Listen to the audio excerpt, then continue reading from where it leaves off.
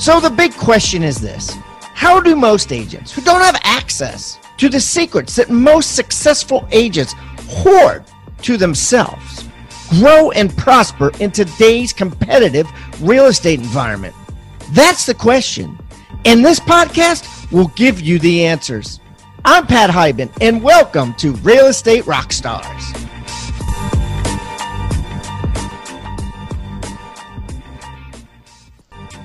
And now, for the review of the day. All right, I got a review, of course, a 5-star review from Broman. Thanks, Pat. 5 stars. I listen to every podcast. It has great information and motivates me first thing in the morning. I didn't realize how much I've been missing out on just by thinking outside the box. Thanks, and keep up the great work. Thank you, Broman. Keep the comments coming, guys. I love them.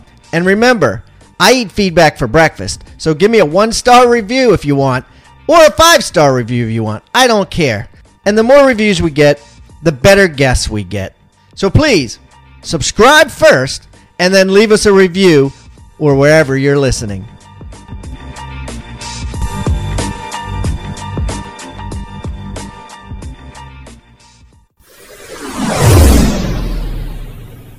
All right, Rockstar Nation, got a great guest today from San Francisco, California. First-timer Ruth Krishnan is on the line, and she is doing big things in San Francisco, and we're going to get deep today. So, Ruth, welcome to Real Estate Rockstars. Thank you so much. I'm so excited to be here. Hey, Ruth, why don't you give everybody a little rundown on who you are? Tell us a little bit about yourself so we can get to know you better. Sure. Well, I'm a Midwestern girl that grew up in a huge family with not a lot of money and came out to San Francisco about 20 years ago, I guess it was, with not a dollar in my pocket, not a friend in the world, found some roommate on Craigslist, and fell into real estate about 2010 when everybody else was getting out, and just really built a business from the ground up. And now last year we did $100 million in sales. And so couldn't be prouder of where we've got to be. Yeah, that's awesome. I got a lot of questions coming out of that, but first we'll get to some nitty gritty. So how many houses did you sell last year? Or say in the last 12 months? 55. That's awesome. And so what is your, 100 million volume, 55 homes, what is your, as we like to call it, ECI, ego commission income? What was the total gross income from that? So gross was 2.6 million. 2.6. Okay, beautiful. And what's your profit margin? 50%. That's great, right? So 1.3. I mean, that's awesome for a Midwest girl. That's awesome for anybody. I'm curious about that Midwest. Like, what made you come out to San Francisco? I traveled a bit when I was in college. I traveled abroad, and every time I would come back to St. Louis, I'd feel a little bit more and more out of place, and just realized it's probably not where I wanted to put my roots down. And so my last trip abroad, I was just looking for advice from other travelers. If you could live anywhere in the world with a lot of culture, people with an open mind that kind of feels a little bit European, where would you be? And people just kept saying San Francisco, San Francisco. So I'd never been there, but I went back home and told my parents, I'm going to San Francisco. And they were like, you've never been there? I'm like, yeah, but I heard it was really cool. So I just left, packed my stuff and left. And I told them, well, you can always come home, right? So, but I never looked back. Yeah, that's awesome. That's a great story. And it's certainly paid off. And I guess it fits your soul a lot better. It must. Yeah, it's a really amazing place to be, a lot of opportunity and just, everybody hustling all the time and, so many really, really smart people. And, I feel so fortunate to have the life that I have and the career that I have. It's amazing. That's awesome. Sounds like if you had stayed in St. Louis and become a real estate agent, you probably wouldn't be very good at it because you wouldn't have the enthusiasm that you have for San Francisco. Well, and I'd probably be talking about some liberal things and stuff that wouldn't go over very well. Oh boy. Okay. So let's talk about your business. So of those 55 deals at 100 million in volume, how many of that was listings versus buyers? So we do 50-50. I know a lot of times agents, as they get bigger in their careers, they kind of snub off the buyer part of the business. I think that buyers become sellers, and where I live, like it's still a really hot market, and it's definitely been an extremely hot market for the last many years. And so getting a buyer in a contract, oftentimes you're competing against like 10 other offers, or you're trying to scour and find something for them off market. So these buyers are ready to like name their firstborn children after you. They like love you. They're in the trenches with you. And so like that feeds my ego. Like I love that feedback of like, oh my God, you're amazing. And, you know, on the listing side, you know, oftentimes we are selling things for 200, 500, even $1 million over asking. That's not unusual. So you'd think that sellers would name their firstborn children after you as well.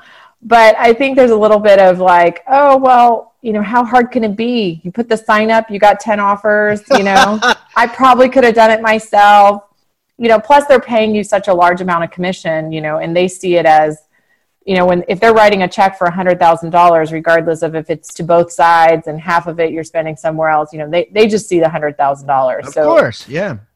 So those are really, really high expectations, which I'm totally fine with, but it's a very different kind of relationship between buyers and sellers. So I like to work both sides because I find that it keeps me balanced, keeps me humble, gives me that passion for the business because I'm not like worn out because I have that feedback. So I like both sides.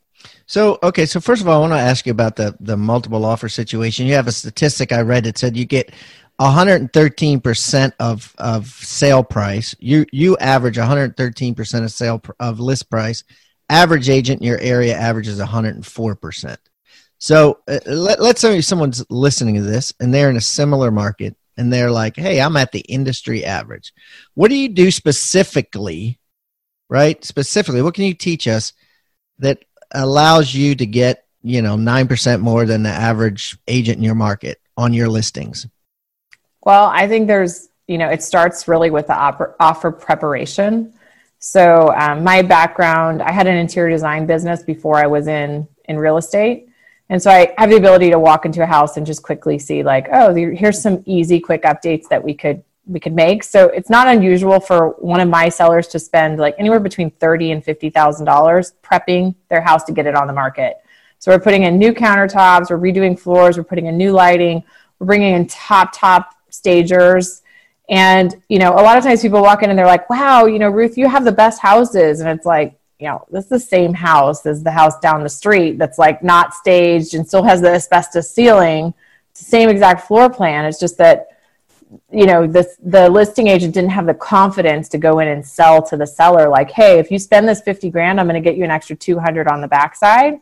And I literally have a case study on my website where it's almost the exact same house on a different block that was on the market at the same time that didn't do the things that we did that sold for $250,000 less than the one that we sold that the seller spent $50,000 on. So the ROI really, really is there. And I believe that. So one is prep. The second is negotiation. I mean, I've been in situations with agents where they tell me like, oh, well, we got 10 offers. Like we should just, the top one is so high, we should take it. It's like, I mean, yeah, you could, but why not ask for more? It doesn't hurt to ask. And I think that a lot of times even sellers are shy sometimes to ask, but, just kind of having the experience to lay out for them, like what could happen being on both sides of the transaction. If you're a really solid agent, like you're always going to bring that other agent back. So, there was a situation recently where we had one offer and the seller would have totally taken it, but we decided to go back and ask for more. And then the agent on the other side was not very strong. And she just said, well, finally she talked to her buyers and came back and said, we can't go up. I'm so disappointed. Like now we're not going to get the house. And I said, hey, why don't you counter me back at the same number if that's your highest number? Whatever is the highest number, just send me back the ball. And she's like, well, but it's the same number. I said, yeah, but the ball's in your court. I can't do anything with it.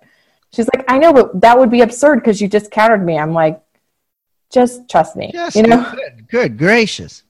So she did, and they took it. She did, and they took it, and she was like completely shocked. Oh my goodness. And so how do you deal with sellers, or, the thought process would be, hey, if I'm going to get 13% over, why don't I just raise my price 10%?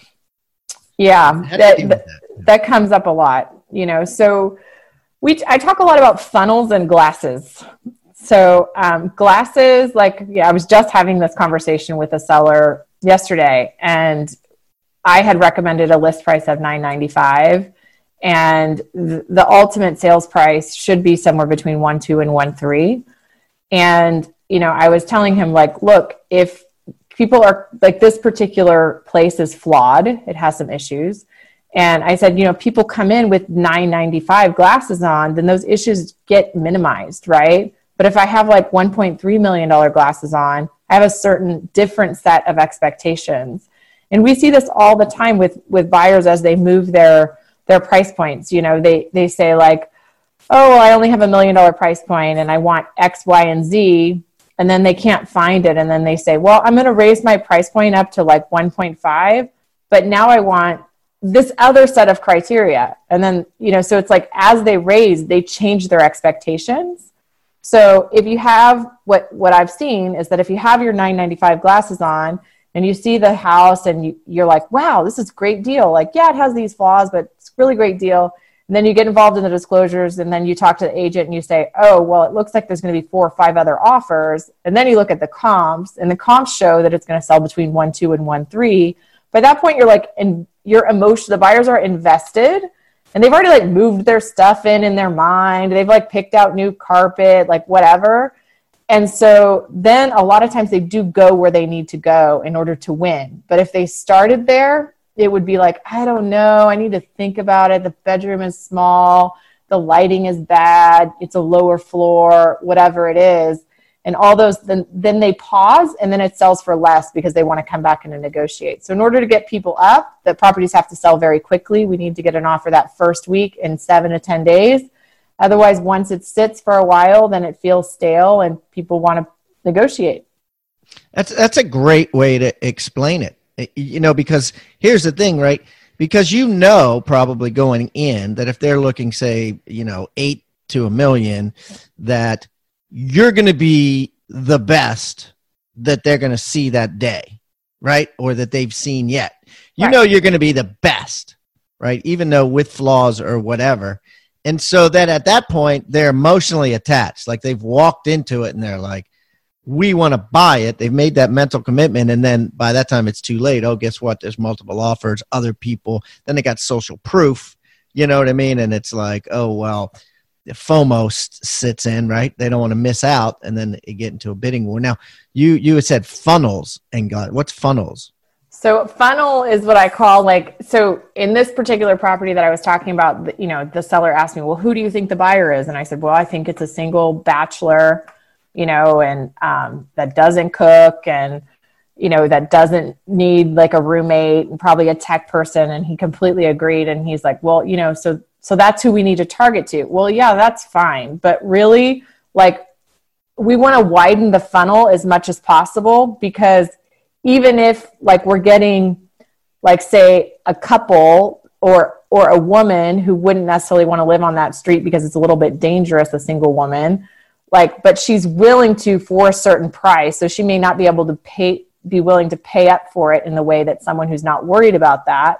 But just the fact that her offer comes in is going to make other people bid higher, right? So when someone calls me and they say, how many offers do you have? And I'm like, 5, they're going to write a different number than if I say none or 1.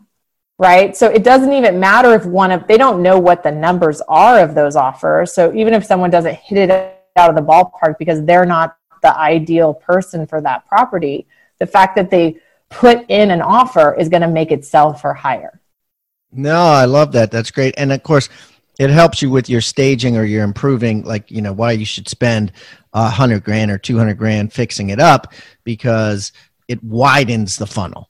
Right. And maybe that funnel is maybe some of those buyers can only spend $1 million, and we know it's not going to go for $1 million, but some of them will write $1 million.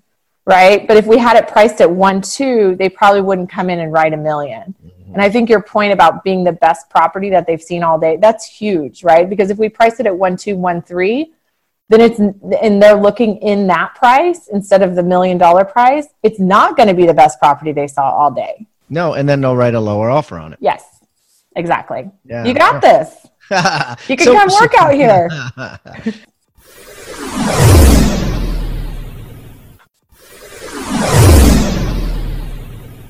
So what happens if, like, what advice do you give when you're working with buyers? You know, there would be opposite of this, right? Now you're on the other side.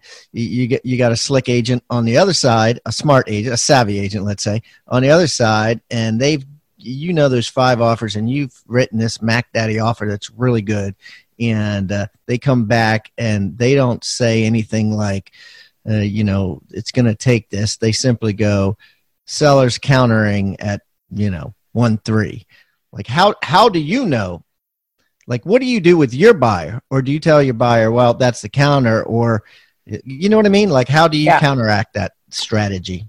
So I try to get ahead of that strategy. So I try to not get I try not to get a multiple counter. I try to verbally get the only like not, only counter that's not really a counter, right? So I would try, like, instead of waiting for the counter, to get ahead of it and call the agent and be like, hey, this is Ruth Krishna, and I'm sure, we know each other, we're friends, right? Like, part of our job as agents is to be very well liked by other agents, trusted by other agents, and to have them want to do business with you. So making time for those relationships is very, very important. So I do that very well. So when I call an agent, like, they want to take my call in an offer situation. And oftentimes I happen to be late for that call. So they have already got all their offers in already, right? I want to know, what have you got? So when I'm calling in and I'm saying, like, you've already received. That's a tough one, right? You're calling in late. Like, how late? I mean, because you don't want them to be like, we already took an offer. Especially you want, like, I can't lose this house. No. So you want to let them know, like, ahead of time, like, hey, I'm going to be in a meeting at that time. Got it. Okay. But I have something for you, right? Got an offer. Yeah. Okay. Yeah. So they know something's coming, right? And there's not a listing agent on the planet that's not going to wait for an offer that they don't know what is. Right. Right. Yeah. So anyway, so then, so you want to be ahead of that. So I think by having an offer, I mean, in this market, most of our offers are non-contingent. So we're, if you're going to win, it's usually, most of the offers that I write are non-contingent. So we've prepared everything up front, and we do have a little bit of a different market. Like, we get a full set of disclosures with all the reports 95% of the time. So you call the agent, let's say it's Jackie, and you'd be like, Jackie, hey, it's Ruth. Listen, I know you got 5 offers. My buyer is non-contingent. No financing contingent, no home inspection, settle quick or settle whenever you guys want to. What's it going to take with those terms? No, I'm not going to ask what's it going to take. I'm going to ask, did you get X? Right. Did you get X? Did you get because, maybe Jackie might say, like, it's going to take $2 million, even though I've only got 1.7. Right. So I don't want to know necessarily. That won't be my first question. It may be. But is she really going to tell you? Is she going to tell you? I mean, Jackie, a lot of times. Yeah, I would say 80% of the time I can get that answer. Really? Wow. Yes. So I think you need to be in the range, and you need to be like, if, like, right now I'm in the middle of I have 3 offers come in for a place today, and I'll tell you, there's one of them I really don't want to deal with, and she's the top one. So. She's just been really annoying. She's asked a lot of questions that are just like she should have read and looked up herself. And, just like constantly like a thorn in my side. I'm like, oh my God, like, what's this escrow going to be like? Right. So if one of the other people like was a really strong agent that I was like, gosh, this person knows their stuff, they're going to make this the easiest deal I've done all day, I would be happy to give them the number that would beat that agent. Well, that's this thing I want to ask you, because, when I watch like $1 Million Listing, and I'm not like watch them all, but, I've certainly seen them. And it always seems to me that the ones in California, are always, and when I sold back on the East Coast in Maryland, and that was called shopping the contract. You weren't allowed to do any of that, and the brokers made absolutely sure that no inkling of that happened. And it seems like on $1 Million List in California, they're constantly doing that stuff. Well, there's a clause right in the contract that says that the offer is not confidential. It's right in the contract. In our contract, it's right there. And so you're just allowed to be like, Jackie, look, I got 1.3. If you can get me 1.35, I'll give it to you because you're a much better agent than this one. You're absolutely allowed to do that. That's crazy. Yeah, my job is to get my client the best offer, not to be fair to other agents. Like, I have a fiduciary duty to my client, right? To get them the highest, best offer. Yeah. So as long as I'm not lying or doing anything unethical.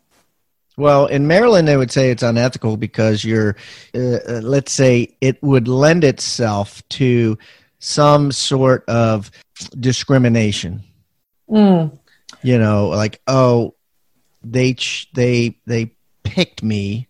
They didn't pick me and told the other person what my offer was, because they wanted that person based on, race, color, creed, a protected class, I think. Or I think that's where it originated. And then also, I think there's a fairness. It was a fairness thing too, right? It was like highest and best. It's always, it's not just the REO companies that are allowed to do that highest and best, It's everyone's supposed to do highest and best. Let the chips fall where they may. But who made that up? Who said those were the rules? I don't know. Some lawyer from right. I get what you're saying about like we don't want to discriminate. Absolutely not ever. No. But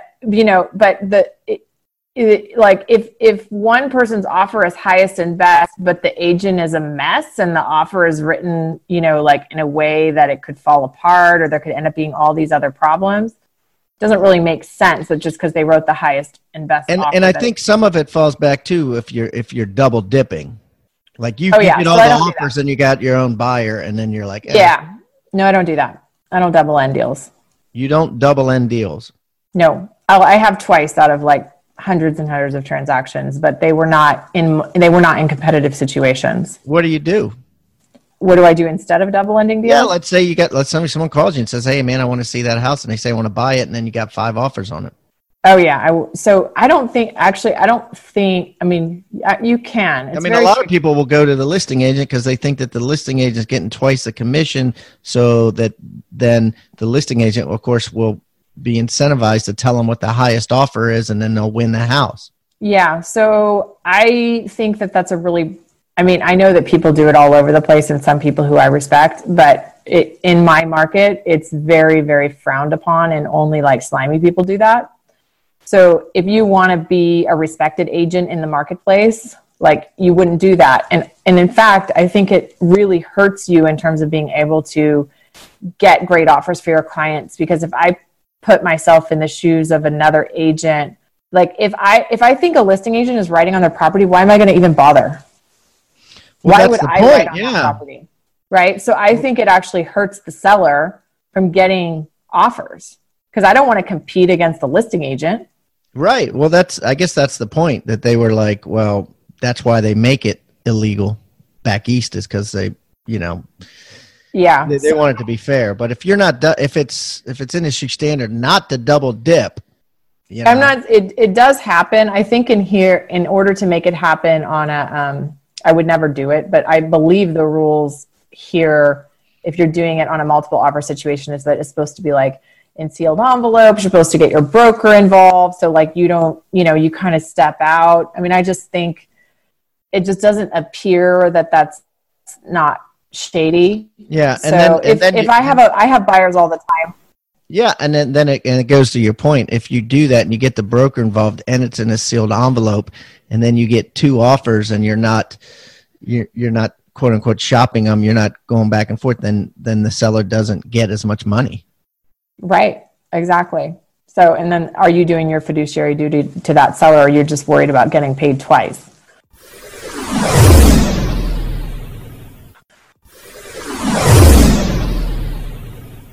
So, here, like, I just think I get paid well enough. I don't need to try to double dip on things. And I don't feel good about it personally. And I like to feel good about my work.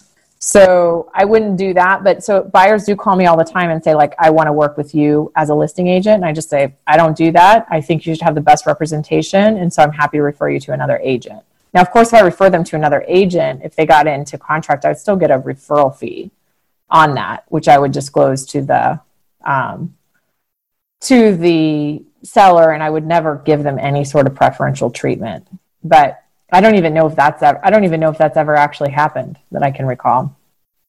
Yeah, because I think if they're not going to work with you, a lot of times they just go find a different agent. Like they really thought they were going to get preferential treatment, so they wanted to work for you. So as soon as I try to refer them, oftentimes they don't stick. Yeah, the cleanest way would not to even get a referral fee, because then you're like, well, yep, everybody's, I didn't make the decision based on correct or whatever. Yep, money. Okay. You're right. So, all right, cool. So, let's talk about where your business is coming from. I mean, it's been, you're 9 years in the biz. So where are you getting your business?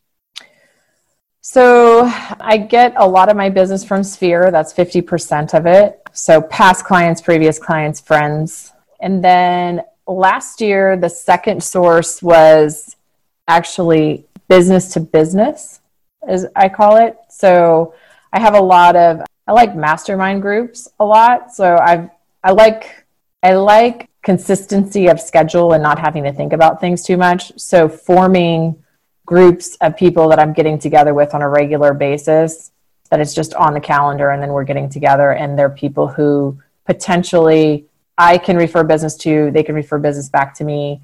I think when I first got into the business, I had started like a BNI, which was really great for me, like in the very beginning, and I learned a ton from it. But at some point it got to be that for whatever reason, I wasn't attracting the highest quality people, and it was just a lot of turnover. And so when I left, I decided, okay, I'm going to start a mastermind with professionals that are of a certain caliber, and that's worked out really, really well. So we meet once a month, and there's a CPA and a contractor and a designer, and they're all mostly work with very, very, very high-end luxury clients. But then also in the process of being in BNI, I just learned to connect. It's like trying to find somebody who can refer you 5 or 6 deals or 10 deals a year instead of chasing one person. I mean, of course, it's worth it to chase one person too, but I'd rather, you only have so much time in the day, right? Right. No, yeah. I mean, certainly a designer, or like you said, a contractor is going to have a lot more real estate leads than an auto mechanic. Yeah. But, I mean, and also like, just then that one friend that's like maybe going to sell their house. It's like, okay, well, get in front of a business person that's like seeing, clients every day. Homeowners. Yeah. And so you created it yourself. You got to pick the people in it. You got to make sure that the people you picked were high end, right? They weren't going to give you a $150,000, referral. Not that it even exists where you're at, but you know what I mean? House to sell or whatever. And so, and you meet once a month. Do you charge anything for it? No. So that makes it even better, right? So it's more, and is it just informal? Do people just show up and you talk, or do you I used to be in La Tip where you had to like pass around little pieces of paper with like a tip on them with a lead, and everyone had to bring a little lead every. I mean, is there any formality to it? Not like that. At BNI, that's how it was. So we rotate leaders every month so that one person is leading a discussion. There's not any sort of like formal, like you have to give this kind of business. It's just really just staying on top of mind for people who are really high quality, and then just, trying to give value to each person in the group as much as possible. And it's not, these things are not always tangible. Like sometimes they're just introductions to other people that lead to referrals, right? In addition to that one, I have several of those that are based on like real estate agents, which is the second other place that I get business from, is other realtors in other markets. So San Francisco is a place where it's very transient. Like it's very expensive. The average price house here is $1.5 million. And unfortunately, a lot of people are leaving, and people are also always coming for new jobs and things like that. So just there's a lot of, ebb and flow for people leaving and going. And there's a lot of cities that are somewhat close by. And I only stay primarily in San Francisco. So if I have somebody who wants to go to Oakland, which is only, 30 minutes drive, I will not go there. I will refer it to another really great agent there.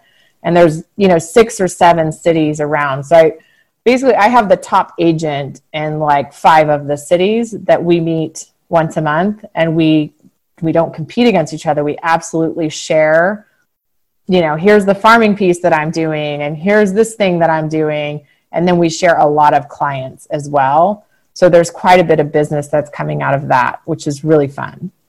Yeah, and you got to make sure that they're not like driving to San Francisco, right? You know what I mean? Like to work buyers too. So it's got to be, they have to have the sort of mental boundaries, because a lot of people say, heck, I'll drive half an hour, right? So they have to have the same mental boundaries that they're not going to enter your space and you're not going to enter their space. Correct. I mean, in the event that they did, it wouldn't be a terrible offense, especially if they're showing up to the group and adding value and giving, if there's some reason why they think they need to work a buyer there. But initially, in terms of inviting them, and also if you think about it, if they are the top agent in their town, they have enough business. They're not trying to go outside. It takes a long time to go somewhere else, and then you don't really understand the market. And so you're much better off just referring it to another top agent. Yeah. Yeah, and it's easier to know that you're not going to compete, right? To know that they're not going to show up on a listing appointment against you. So for sure. Yeah. No, that's great. I used to always, try to create those as well. Let's talk technology, things like that. What phone apps or software systems are you using that are new and exciting? Well, I don't know about new and exciting, but one of the things that we've started using a lot recently that's been really fun is Loom, which is a screen recording technology. I don't think it's new. Yeah, no, we use that too, but tell everybody about it. So I have some turnover happening on my team right now. And as part of the training process, like the people who are leaving have been amazing and giving me a lot of notice and are staying and training and onboarding the new people, which is amazing. Awesome. I'm so happy. And so as part of that, during their training sessions, they're recording the screen recordings onto Loom. So then it can be put we also use Asana as a project management system. So there's a checklist around every buyer and seller and all kinds of systems that we have. So then those can go inside of there. And so that the new people, if ever they forget, how do I write an offer, they can just go onto that screen recording technology, which is, I remember trying to learn how to write an offer, and I'm writing down and highlighting, and, it's just so hard to write that down where you can remember it, and you go to do it and you're like, wait, what box was it? But if there's a screen recording, it's right there, and it's amazing and fast. And so that's such a great way, to not even, have to duplicate your efforts. Even if you don't even necessarily have to sit and train someone. The next time you're writing an offer, you can just talk to yourself out loud with the screen recording on and being like, this is what I'm doing right now, and then put it in there. So I love that. Yeah, no, I love it too. I just switched an employee from somebody stateside here to a virtual assistant in the Philippines, and this girl's incredible. We had about literally over 50 Loom videos, and it was here's where they're at in Dropbox, whatever, and go in, and we use Trello, and this is on Trello, and these are the Loom videos.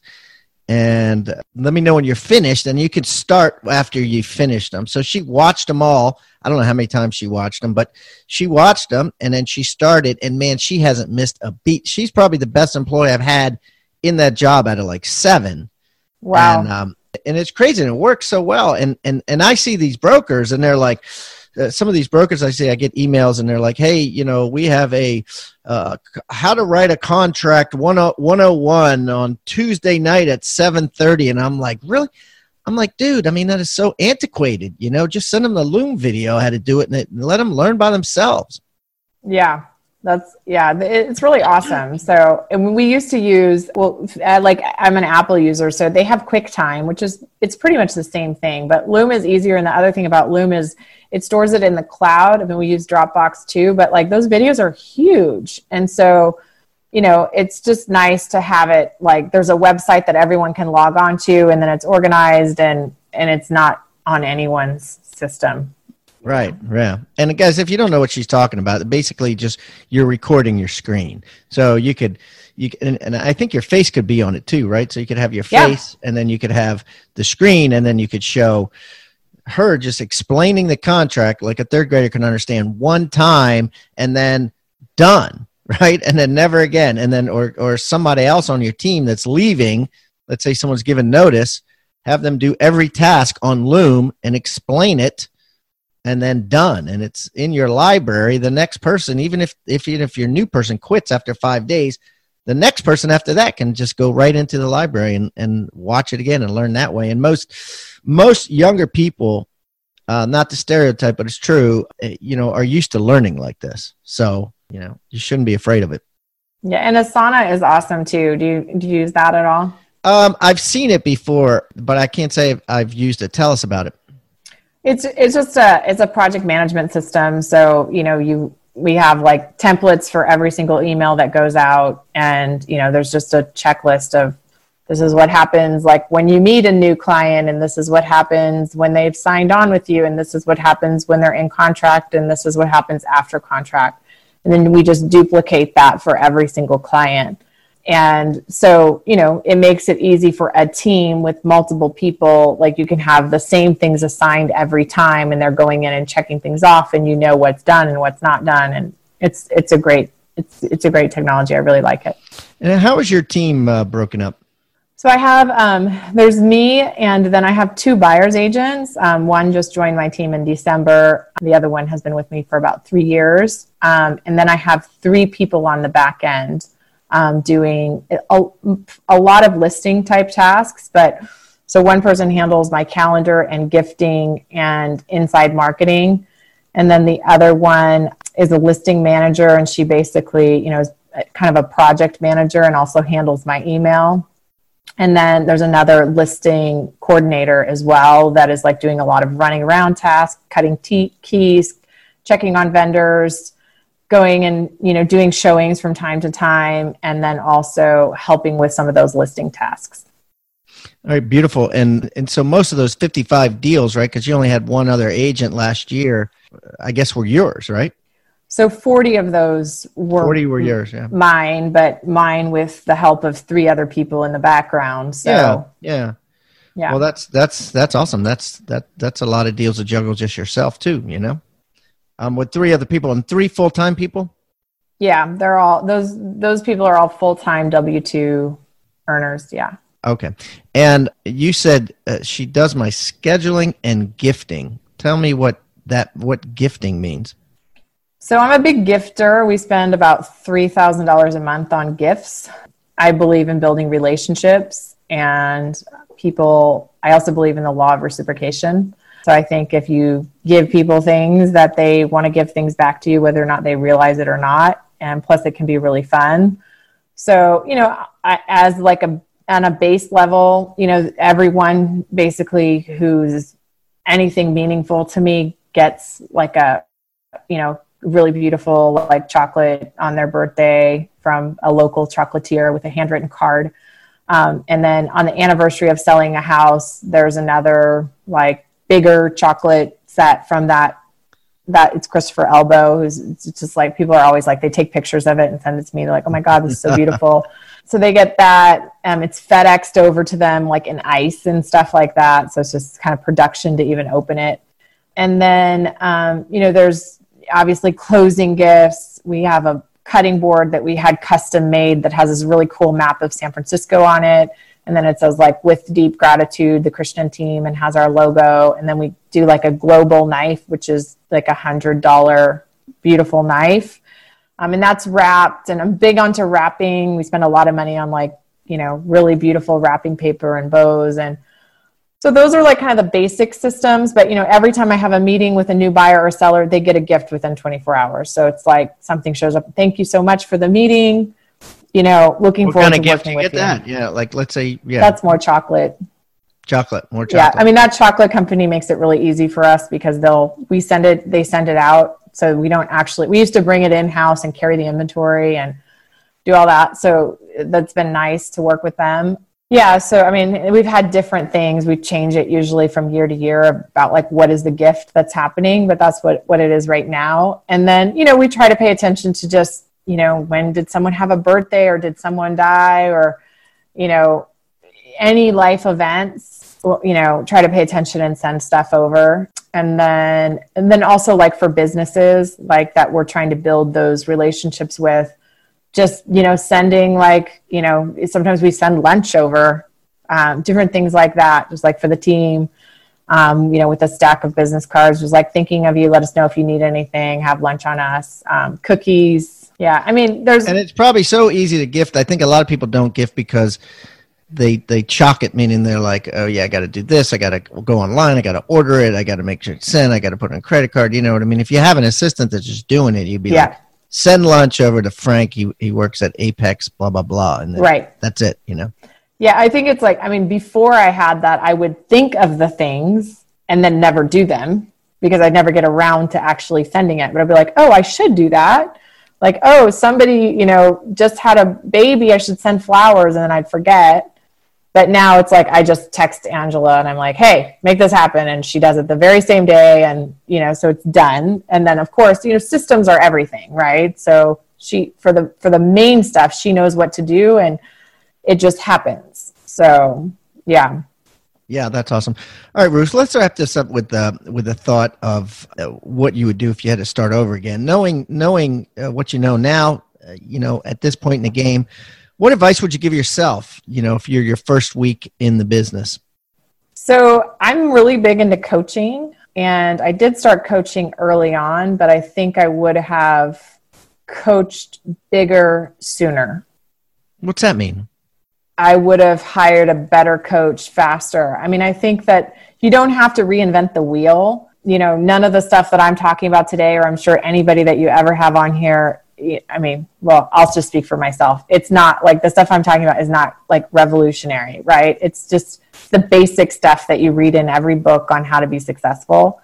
But I think it feels like sometimes that things are going like that, only like this extraordinary person is able to do the business. And it's just not true. So I think if you can get in a coaching program where you can be around people who are much more successful than you, and then realize they're just normal people that are actually working a little harder than you or a little smarter than you, to see that, then you're like, okay, like I can do that too, that evidence. I think the faster that you can see it, the better. And I think sometimes, like the bar to entry is so low in this industry. It's easy to be around people who are just not doing well. But if you get into like a really good coaching program, then the people who are spending the money to be there, they're probably going to be the select people in that industry. So if you can just, I think surround yourself by people who are much more successful than you and just emulate them as quick as possible. As fast as possible, right? Yeah, that's the key. And absolutely, you are the average of the 5 people you hang around the most, and the faster you get there, the quicker you'll grow, I guess. So absolutely. This has been a blast. What I'm going to do, guys, is I'm going to put it on hibandigital.com/Ruth Krishnan, and it's KRISHNAN. That's KRISHNAN. There, I'm going to put all Ruth's information there as well. I'm going to put her email address, her contact information. Guys, if you have a referral in San Francisco, it's clear that you want to give it to Ruth. She will take great care of it, and she is used to dealing with referrals from other agents. Ruth, this has been a blast. If I'm ever in San Francisco, I will definitely look you up, and we can break some bread. Sounds good. I'd love that. Thank you so much for having me. I've really enjoyed it. Rockstar Nation, thank you for listening to Real Estate Rockstars. Listen, I need a favor. If you find this free content helpful, if you find our downloadable items from each guest helpful, please, I need you to pull out your pointing finger. Yes, the one finger that points at people, and hit subscribe. Yes, subscribe. The more subscribers we get, the better we look in the ratings, and the easier it is to get guests like Robert Kiyosaki, Barbara Corcoran, all the players that are on the $1 million listing in the different cities. All that stuff makes it easier the more subscribers we get. So please subscribe. And listen, there's a lot of places you can leave comments. There's a lot of places you can like. We're on Facebook.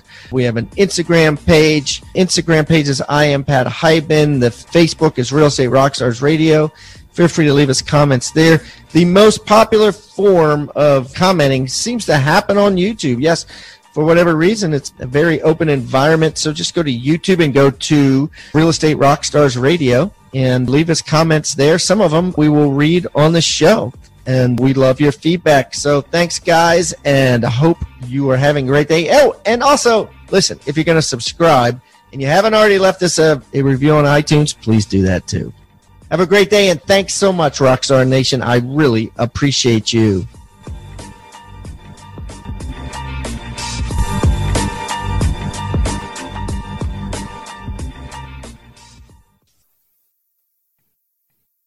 This podcast is a part of the C-Suite Radio Network. For more top business podcasts, visit c-suiteradio.com.